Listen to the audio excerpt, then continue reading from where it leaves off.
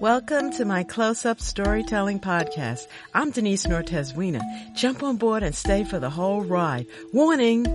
This broadcast is not for robots or artificial intelligence. Check yourselves. Law enforcement is one of the things that as a society we're looking at right now. And I have something to say about it from a personal perspective. Most of us realize that there is good and bad in everything. The story I am going to tell you is about my brother Tony. I am the oldest of 5 children who were raised during a time in America when parents especially treasured their children. Most parents do. But both my mother and father lived through the Depression, and later my father was a war hero. It was World War II.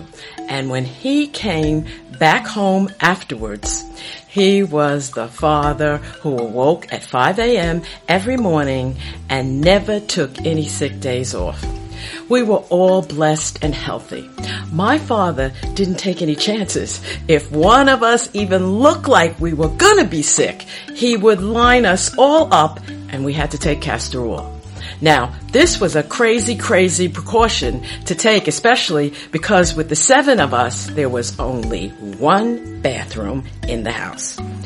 Before my father passed away at the age of 94, he told me that it was very important to him to take care of his family, make sure we owned a house, were all educated, and had our own distinct personalities. So that brings me back to the sibling who came after me, Tony, the firstborn of the twins, Anthony and Antoinette.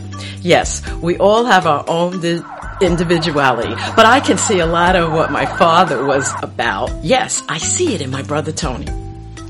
He was a very strong presence, and it's like he's always on a mission. Very early on, he took charge to protect his family. I mean, he was a young teenager, and he had a group of friends who embraced the cause of looking after and defending their sisters and brothers when problems came up. They call themselves the Safari 7. Anyway, the dilemmas were the usual young kid stuff, mostly bullying and the like. When he got out of college, he went into the Army and worked his way up to be a major, helping the men in his unit, always just common sense advice. Our parents told us every chance they got, well, what they would say was, use your brain. And they would question us about everything and ask us what was our plan. We always had to have a strategy. So, Tony went on like this, and as he continued in the world, his next step was to become a peace officer in the state of Texas. I am very proud of my brother Tony, and as you notice, I said peace officer, because he truly cares about people.